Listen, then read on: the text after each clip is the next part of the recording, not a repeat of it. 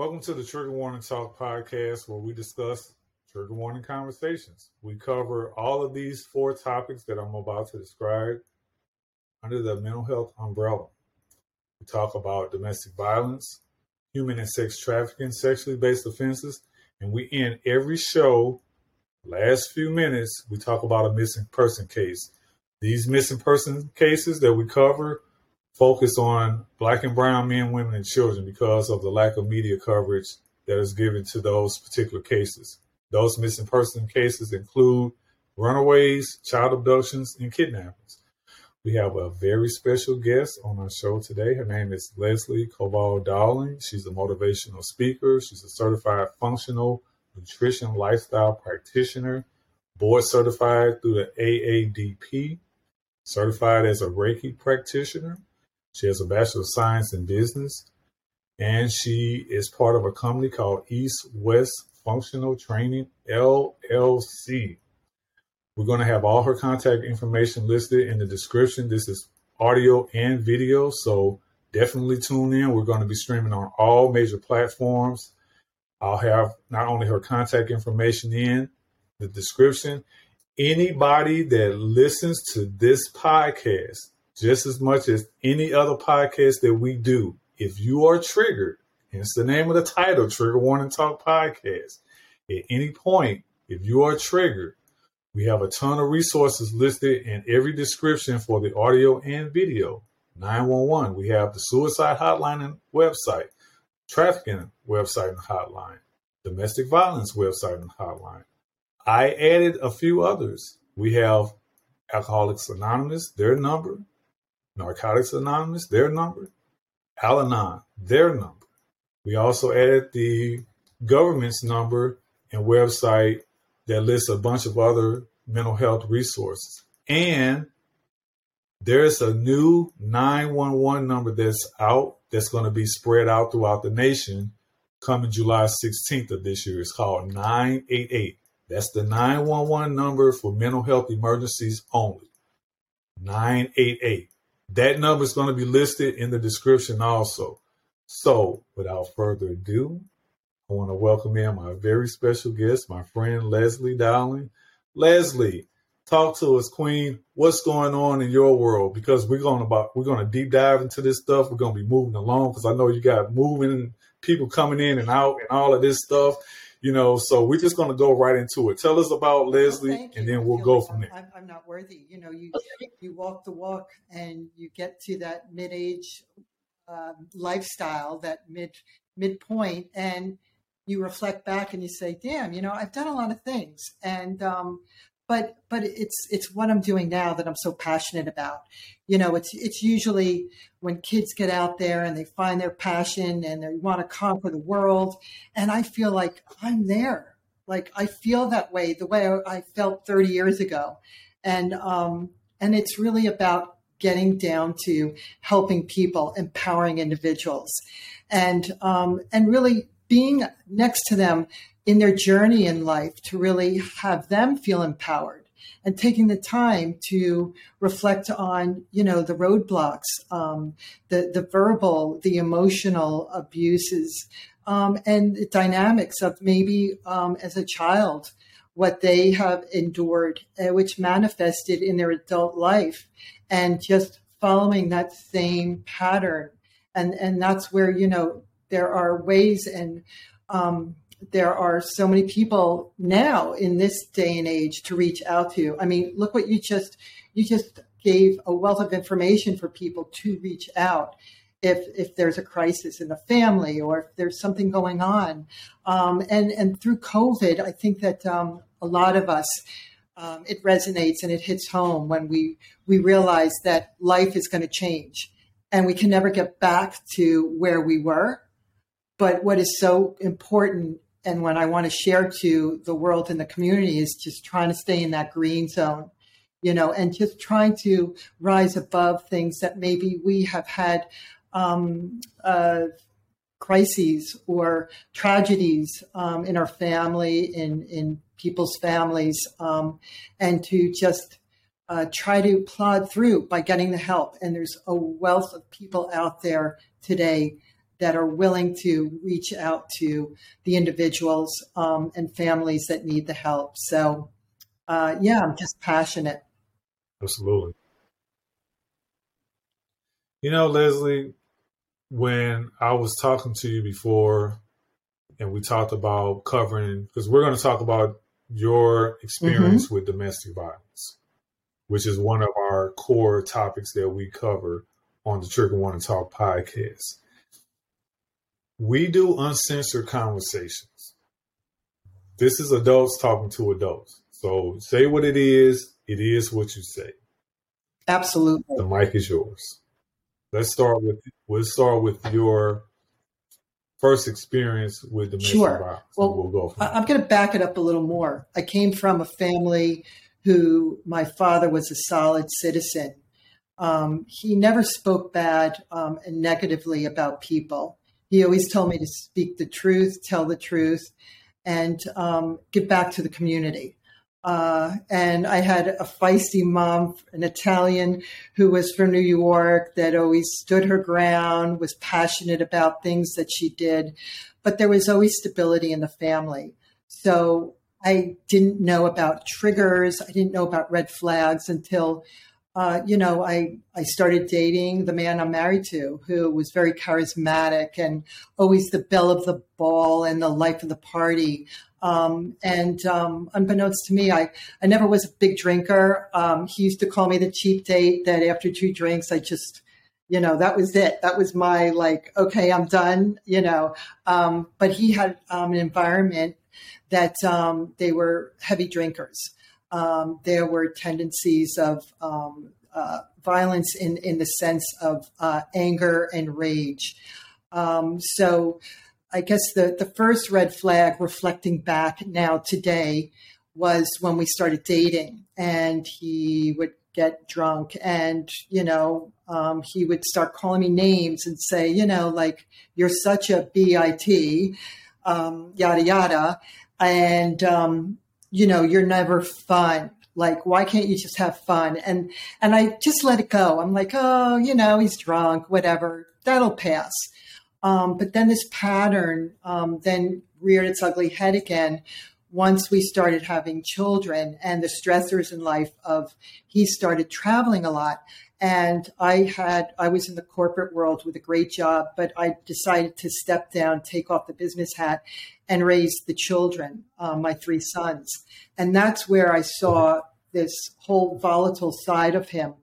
And as a child, his mother would say, Mike has a nervous stomach. Mikey has a nervous stomach. And I would always think, why would a child at 5 years of age have a nervous stomach and upset stomach and seasonal depression? And so that was my other kind of red flag. But it just was a pattern where he would just drink and then be very quiet and very reclusive within himself, not realizing that the meds he was put on for anxiety created this unempathetic, empathetic individual that was so detached with our communication and our relationship that I kind of just, my safety zone and the way that I thrived was just being there, helicoptering around my children, having a husband that would come home.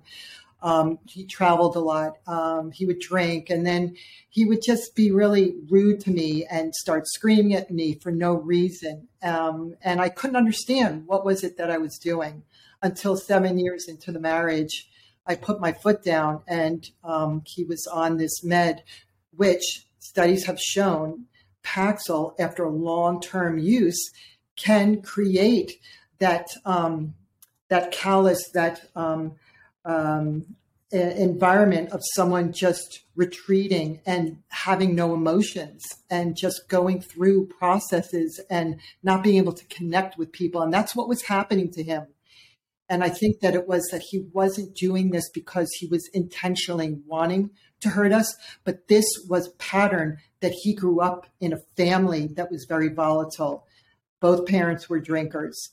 So his survival was to suppress, go within. And as an adult, it manifested in rage and anger because he did not know how to diplomatically have a conversation to work things out.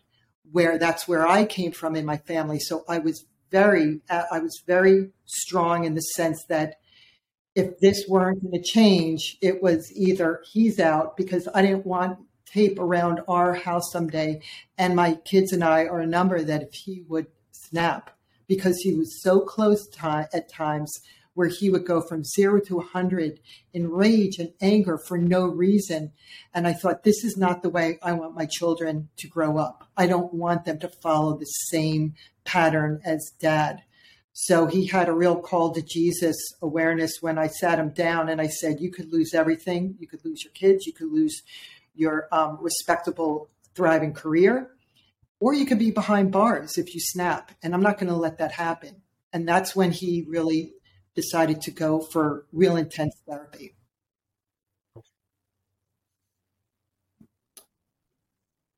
That come to Jesus moment, as most people determine or call it, for him, in your opinion, from what you know of your husband, how long did that conversation take to be had? It was good. Like I said, it was 7 years of this back and forth it was this, 7 years. like a volcano ready to erupt. And the eruption was one day he snapped at my young boys over something so ridiculous. And he was running around with a metal vase, kicking the doors. And I said to myself, I took my kids and I went to my mother's house and I had a conversation with him. And I said, you're going to lose us. You're going to lose everything. You're going to lose your career.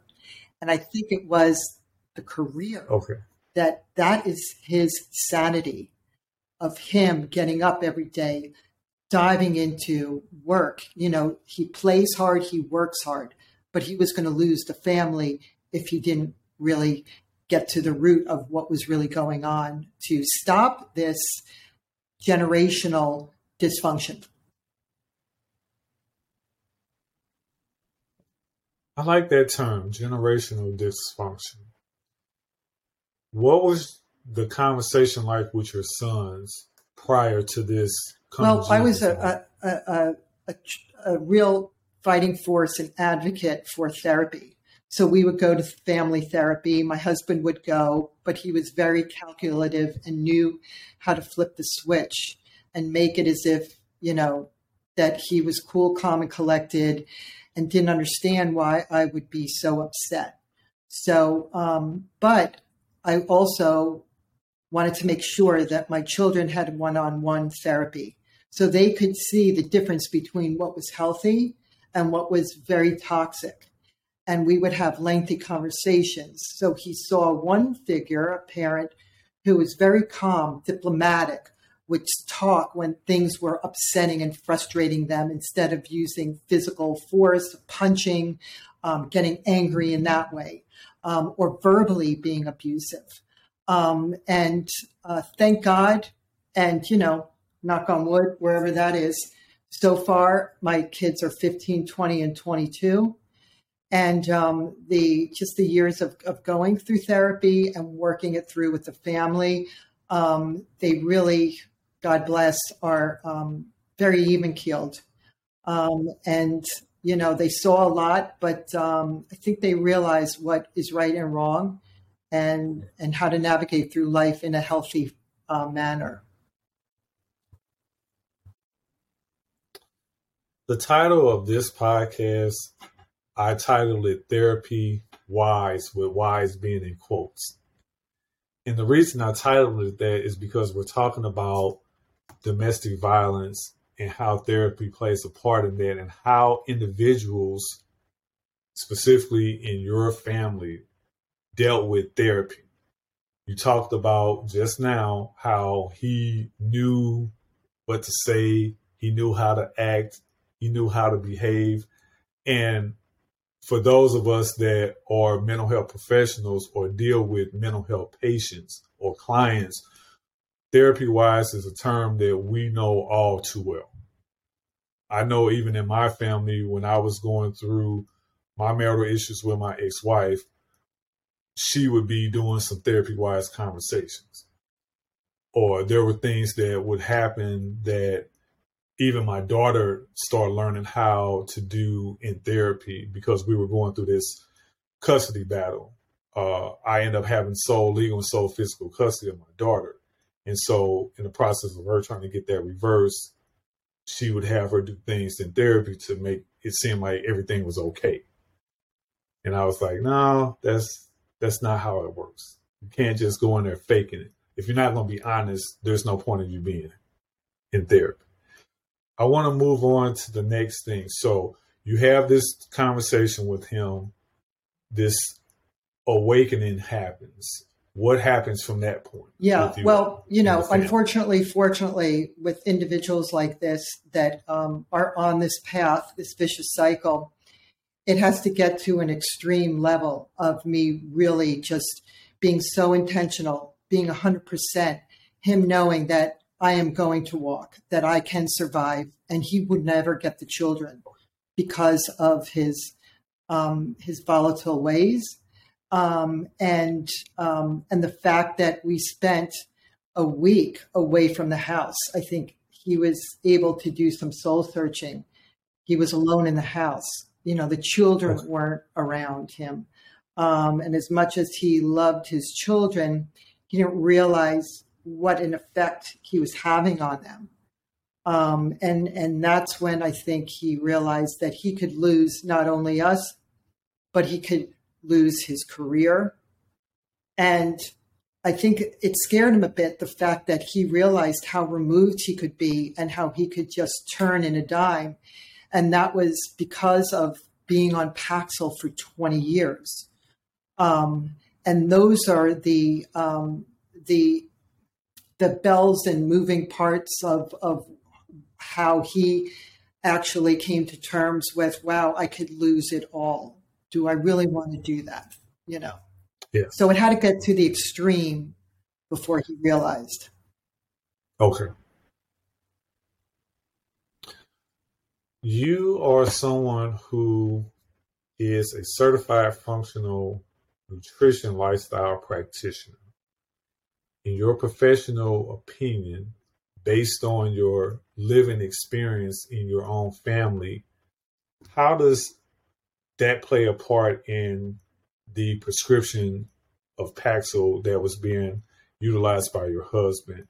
How does that dynamic work with you in terms of your view on medication versus a more natural, holistic point of medication, or at least usage in terms of more natural, holistic? Sure. I remedies? knew, though, and I would, sometimes you have to hear a third party or another voice of reason before you really realize that someone like me, who's gone through years of studying and practicing, try to share with him that it could be genetic SNPs. He could have been predisposed to this, obviously, epigenetically. And the epigenomes, they can be turned on and off. That can, certain things. It was also the diet he was on.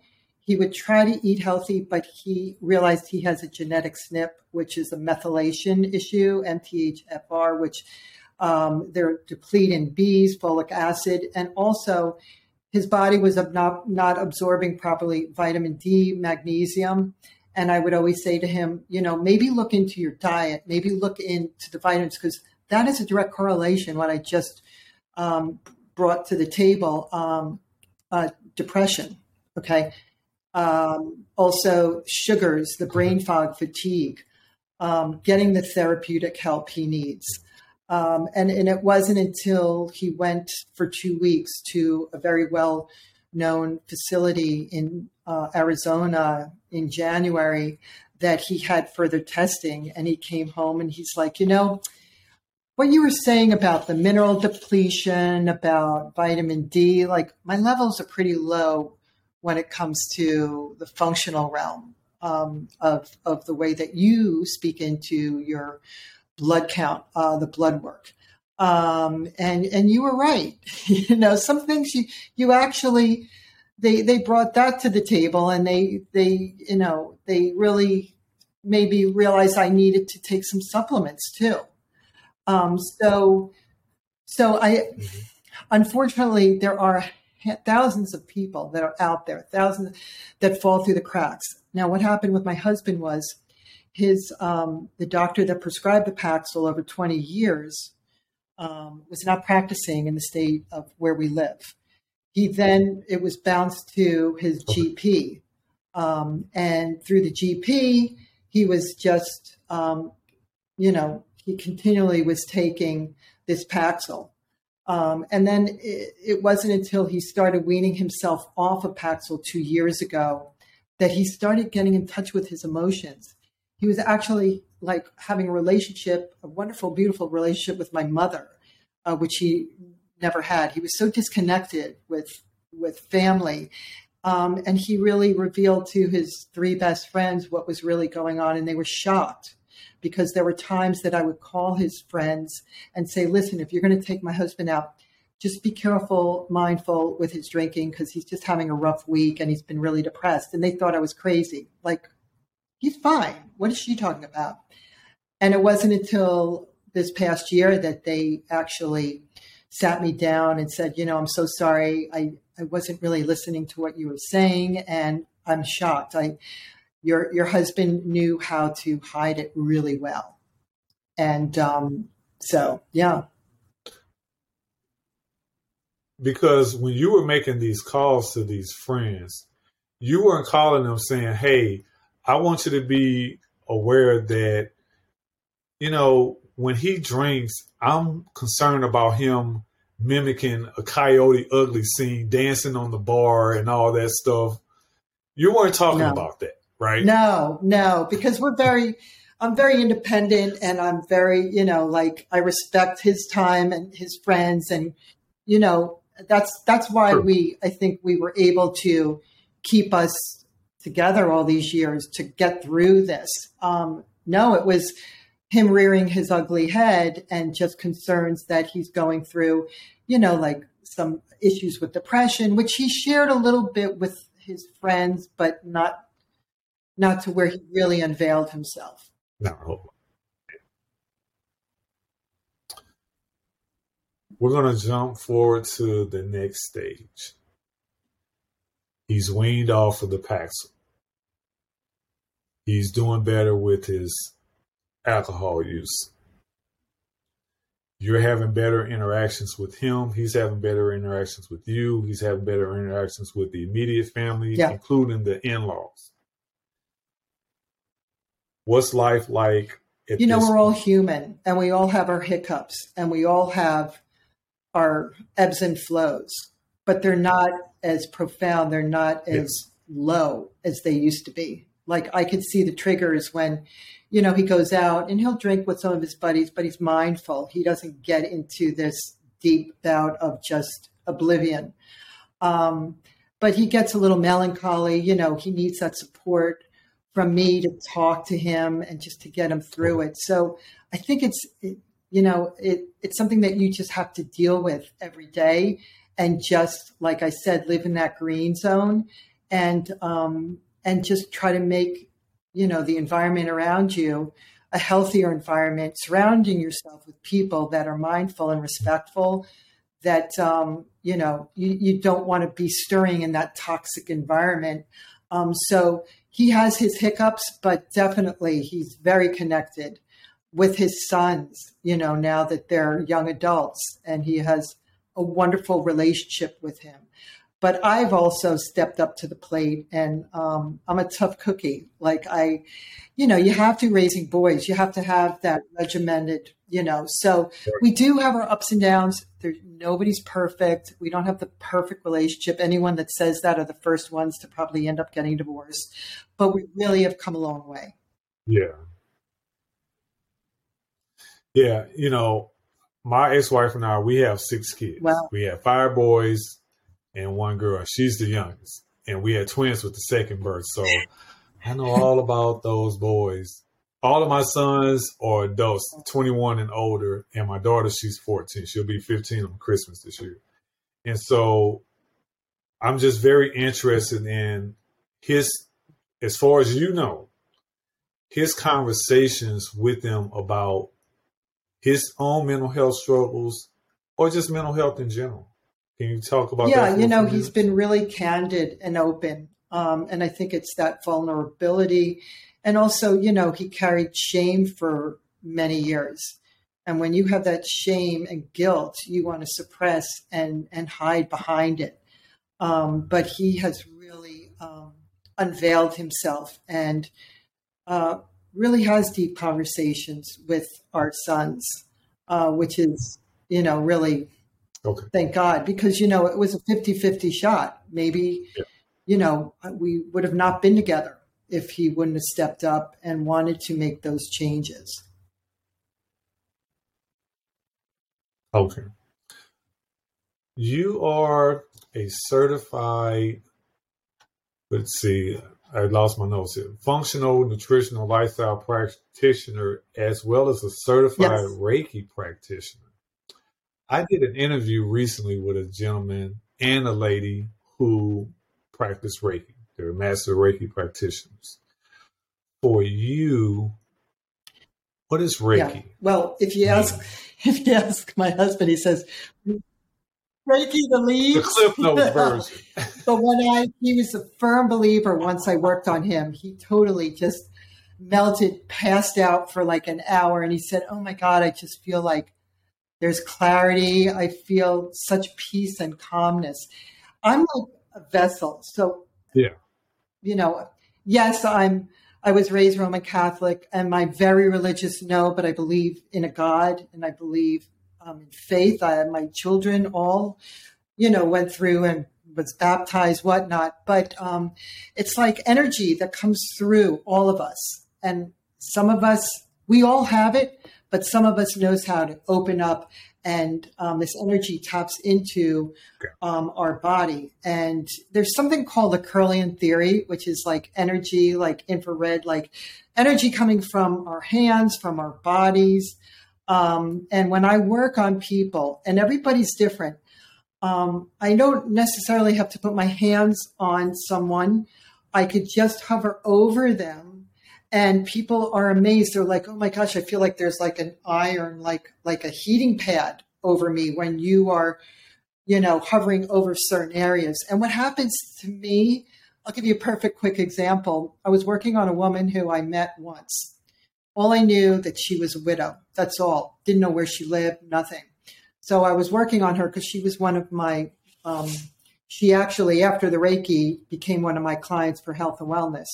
And I have visions. So I always tell people it's literally or figuratively. So you could take it as a symbol of you are now starting a new life. And I said, I feel like I see sort of like, it looks like a hardware store, but it looks like maybe like a 2-car garage, well lit.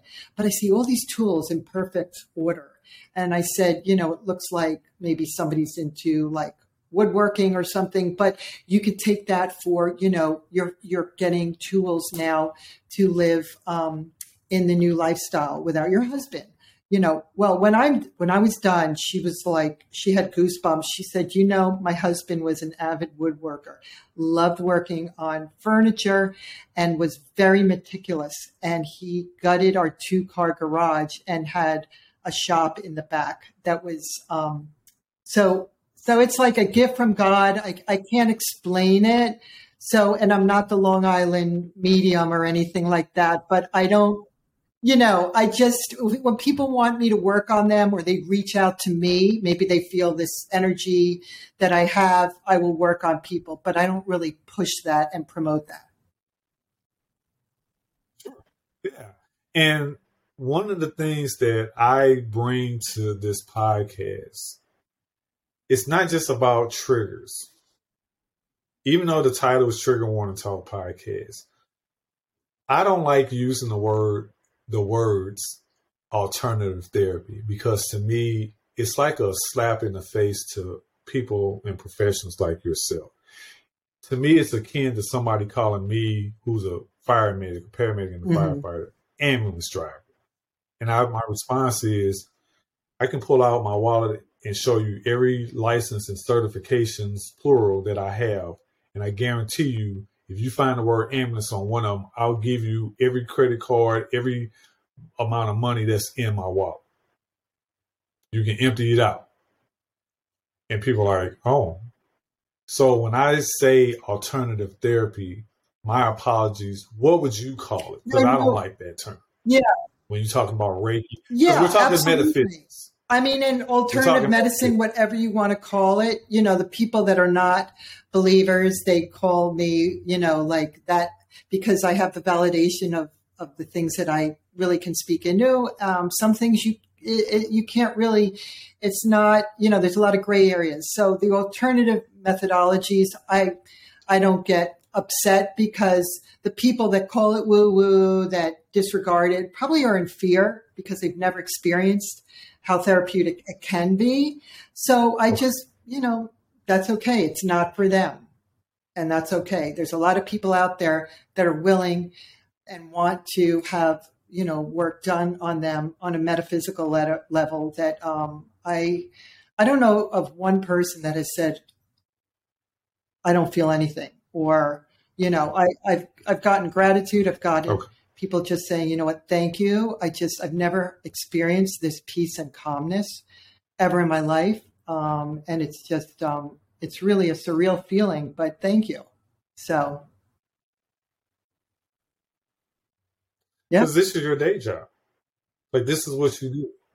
You have a company, East West Functional Training, LLC. Yeah. So the way that this all came to be several years ago was, I was always passionate in bringing the Eastern and Western medicine together. As much as I grew up with a grandmother from Italy that just showed me how to respect Mother Earth, to use herbs, incorporate that into my practice, and also just eating seasonally, getting back to that. I also embrace the fact that if you have an acute illness, if you need surgery, you have a ruptured appendix, something that needs to be addressed, then that's what we need. That we need the MDs in this world. But the beauty of what I do is I bridge that connection between the client or the patient and the MDs to really speak into what's going on with every individual human being and telling their story. And that's the beauty of what I do. And I really embrace and empower people to create that balance and not just take a pill that will mask what's really going on underlying with issues that we can really address. I'm so glad you mentioned the medical part, because for me, there was a situation over a year ago where a buddy of mine, he wanted to start a business, and he was talking about alternative living in terms of having a plant-based lifestyle, having an alkaline-based lifestyle, putting your body in an alkaline state. And we had a discussion about that, and I told him, medicine has its place. As you stated, if your appendix ruptures, there's no green herbs and sea moss or anything that's going to fix that problem. You need bright lights and cold steel to fix the burst appendix, or you're going to die. So there may not even be any herbs or vitamins or supplements you can take to prevent having appendicitis. Medicine has its place. Now, that doesn't mean medicine is the end-all, be-all either. So this is where professionals like yourself come in and say, hey, I want to work with the medical doctor. Let's have a meeting of the minds. You bring your, I'll bring mine, and let's see how we can help this individual together jointly. Just like you see on the logo, all four of those topics are intertwined with each other because they absolutely involve each other in some form or fashion. And we talk about how that is, why that is, in what ways that is. And so for you being a Reiki practitioner, what's a typical session? Typical session is I I ask people I have a table that they could just, they're fully dressed, and sometimes I put a blanket over them. And I just try to tell them to relax. Some people, a Reiki practitioner wants to put on music, soothing music. Other people, I will just say, now, I just want you after our session to drink a lot of water. Some people feel invigorated, ready to conquer the world and have a bolt of energy. Other people might feel just relaxed and mellow and maybe want to take a nap when you get home. And it's okay, because you're going to have emotions coming up. You might be laughing 1 minute, you might be crying 1 minute, so just release and let go. Let your body just tell you what it needs to do. And I'll work on them in different areas of their body. And I usually follow the meridians where, I might start on your right side, go all the way down to your feet, and then go up the left side. And they'll feel different sensations. And it's usually like an hour session. And then I'll ask them to just call me later if they have any questions or they're feeling something. And just keep hydrating, because you're detoxing too, as crazy as it sounds, on a cellular level too, when you have energy work done.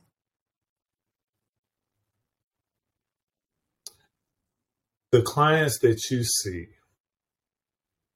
what typically would you say are their experiences in terms of why they're coming to see you? So we know you see people that experience domestic violence like you did.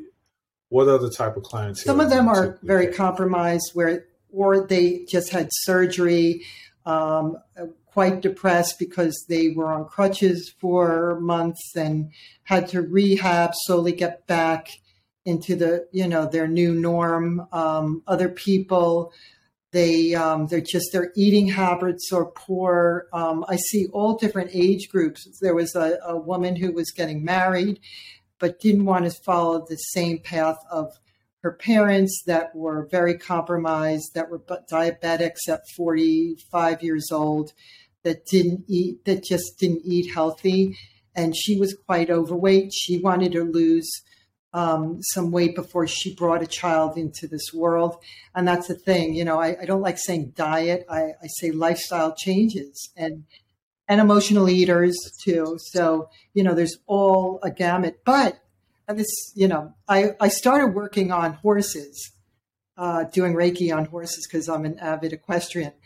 And that was amazing energy work where their whole stature, their heads drop and they love it. And I just find that their coat, they're just vibrating after I work on them. So that's kind of the way I got. Yeah, I know. That's another show. But I thought I would share that. Yeah, so I do on animals too. So. I didn't know. See, you didn't share that with me when we did our pre-interview. No, that's all right. We can always do a part two. You know what I'm saying? Like that's okay. Oh my God. Okay. My wife rode horses as a younger kid, and she had her own horse as a young kid. That's that's what I'm saying. See, that's gonna be a whole nother show we'll do. We'll talk about that later. Okay. I want you to tell us one last thing before you leave. And I'm telling you, I can talk to you all the time. Thank you. If Leslie were to write herself a letter or an email to her younger self, what would she say? Wow. Don't sweat the small stuff and go for your dreams. Never give up. And don't let anybody stop you when you have that fire and passion in you. Just keep on moving and never give up. Give us your social media handle so I can have people reach out to you, and all this information will be in the bottom of the description. Well, people can reach me on my Instagram, and then through the Instagram, they'll see my website. But it's my company, East West Functional Training. That is my Instagram handle. And what's Also, your website? eastwestfunctionaltraining.com. Leslie Dowling. Oh.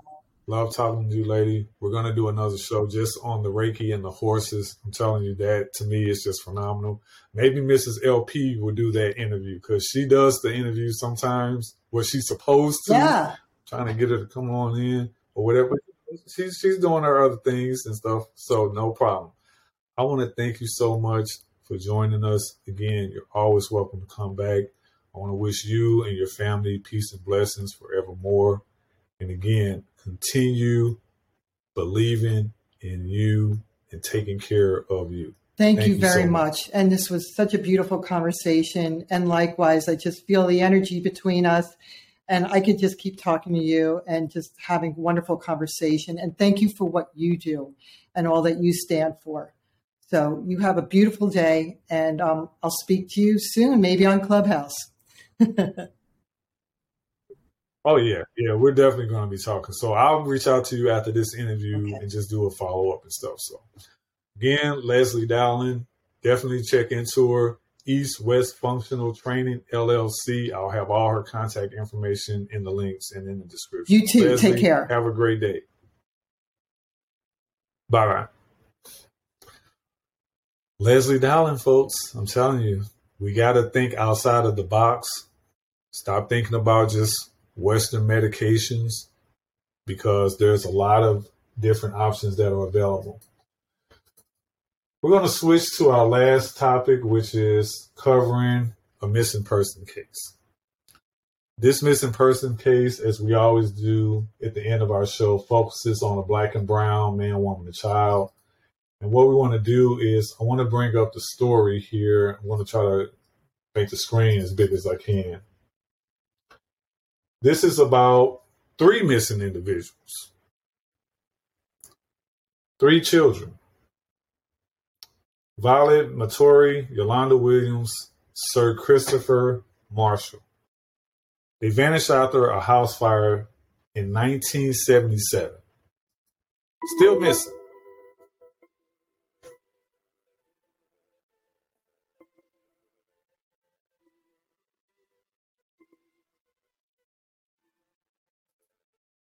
Hey everyone, welcome to my channel and thank you to my new subscribers as well as my returning subscribers for joining me for another missing video. Today's case is an older one from 1977, but as I always say, I believe a case can still be solved no matter how old it is. There's always a possibility for new evidence to be found and for people who have information that they may have been holding onto for a very long time. It's never too late for them to come forward. It is absolutely pouring outside here in Indiana, so if you can hear it, I apologize if it's an annoying sound in the background, but right now is my only time I have to record, so there's nothing I can really do about it. I unfortunately can't control the weather. But with that being said, let's get into today's case. In the early morning hours of July 21st of 1977, a fire broke out in a home on the 300 block of East 131st Street in the Athens area near Compton, California. There had been 5 people inside the residence the evening before, but when the flames were put out, there was only one body found in the fire-gutted home. A mother, 32-year-old Arlene Williams, was found deceased near the front entrance, but an autopsy would reveal that she hadn't been killed by the fire. She hadn't been overcome by smoke as she tried to escape. She had been strangled, murdered, presumably before the fire was even set. Additionally alarming was the fact that her 3 daughters, 12-year-old Ivy Mattery, 9-year-old Violet Mattery, 7-year-old Yolanda Williams, as well as a 3-year-old neighbor boy named Sir Christopher Marshall that had been spending the night with them that evening. These kids were not found in the home. They weren't safely standing outside, away from the blaze. They hadn't ran for safety to a neighbor's home.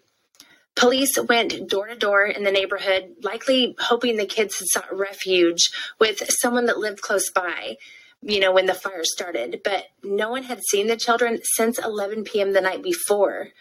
Helicopter searches were done of the area, but these 4 little kids had disappeared with no trace. I want to note that I'm unsure why 3-year-old Sir Christopher was at the home that evening. I believe he lived close by, so perhaps Arlene was babysitting him that night. I'm unsure. Reports just state that he was staying there as a guest that evening. The fire was ruled an arson and believed to have been set on a mattress in the children's bedroom. It had quickly engulfed the rest of the home. While investigating the scene, law enforcement found a trail of blood droplets going from an entry door of the home to an alleyway that went right alongside the home. The blood trail abruptly ended as if someone had jumped into a vehicle to likely get away from the scene. Now I'm going to go back just a little bit so maybe we can better understand possibly why this happened.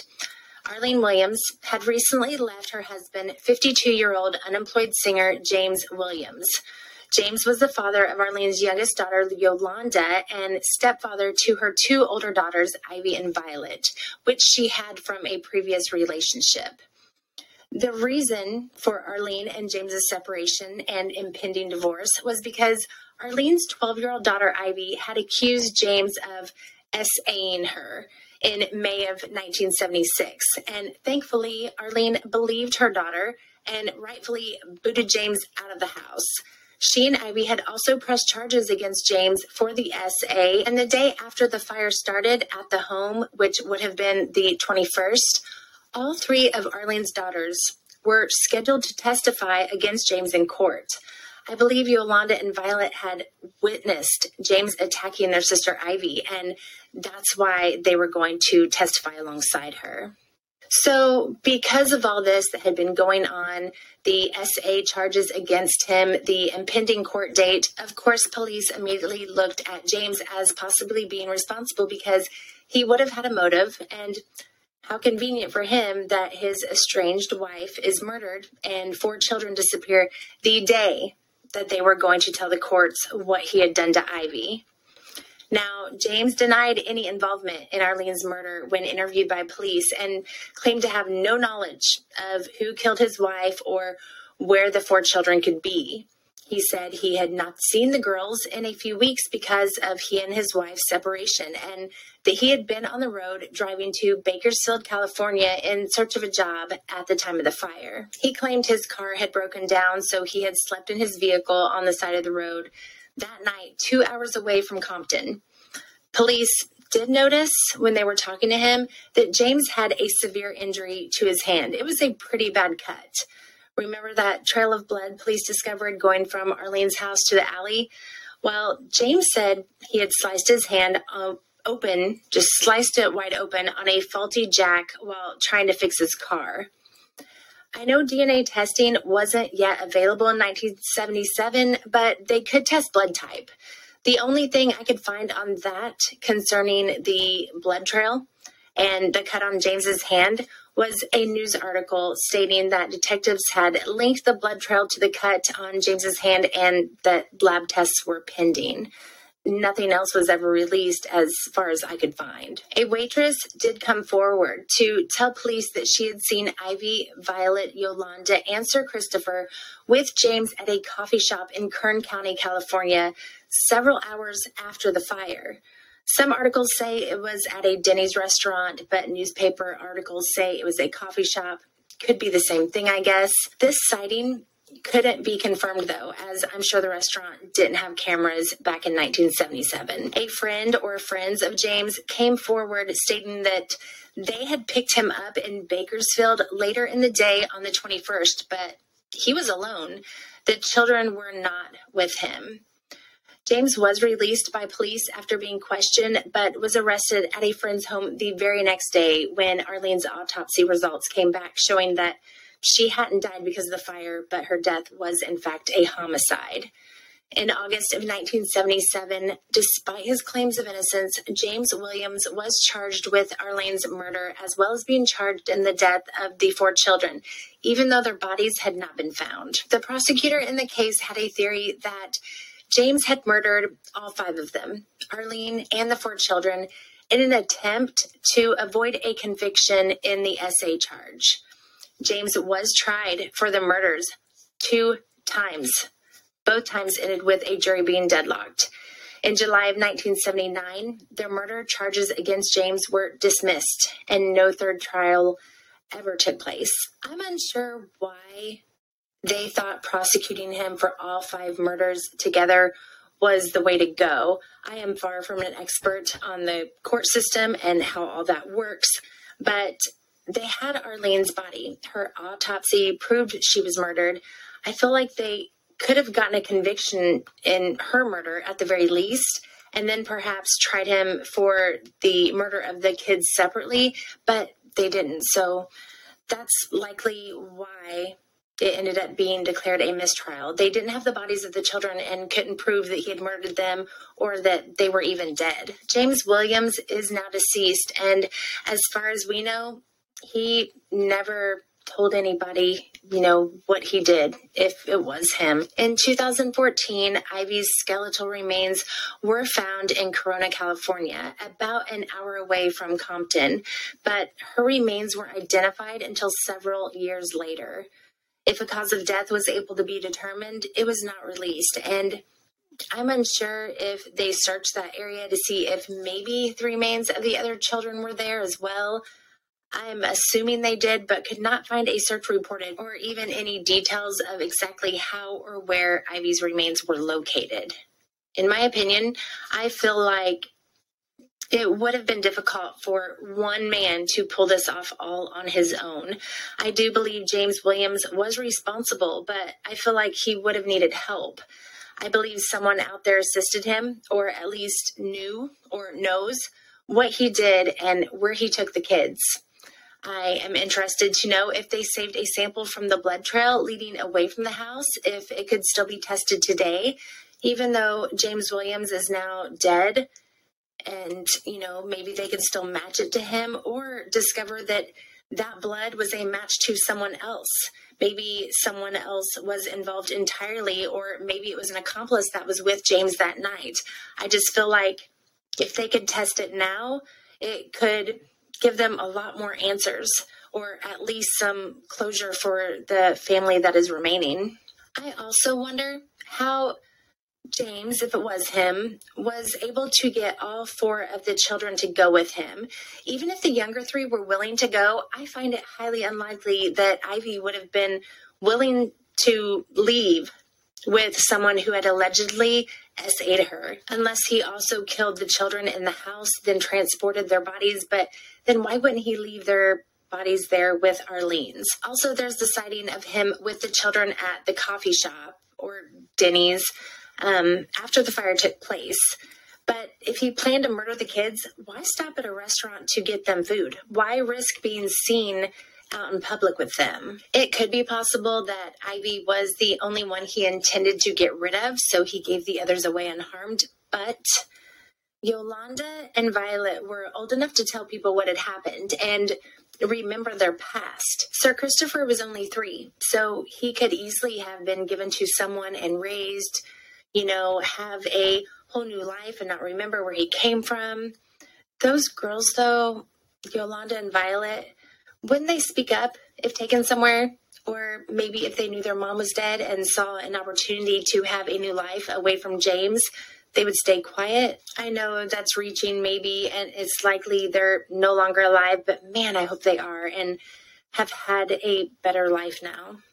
I did read an article that stated that the mother of Sir Christopher supposedly believed that he had been placed at McLaren Hall's Children's Center before he was put into foster care and then later adopted. But I'm unsure why she thought this, because there was no evidence to support it. But I guess anything is possible, and she was likely holding on to any bit of hope that she could. If still alive, Violet Bobby Mattery would be 53 years old today. Yolanda Maria Williams would be 51, and Sir Christopher Clayton Marshall would be 47. The last time the children were seen, Violet was wearing a white t-shirt with writing on the front, blue jeans, and multicolored thong shoes. She stood 5 feet tall, weighing 115 pounds, with black hair and brown eyes. Yolanda was last seen wearing a blue jumpsuit. She stood 4 feet tall and weighed 55 pounds. She also has black hair and brown eyes. Sir Christopher was seen dressed in a red and white striped t-shirt. brown jeans, a brown belt, and blue sneakers. He stood 3 feet tall and weighed 37 pounds. He has reddish-brown curly hair and brown eyes. He has a 4-inch long scar on his back, a scar above his right eyebrow, and scar tissue on both of his feet and ankles.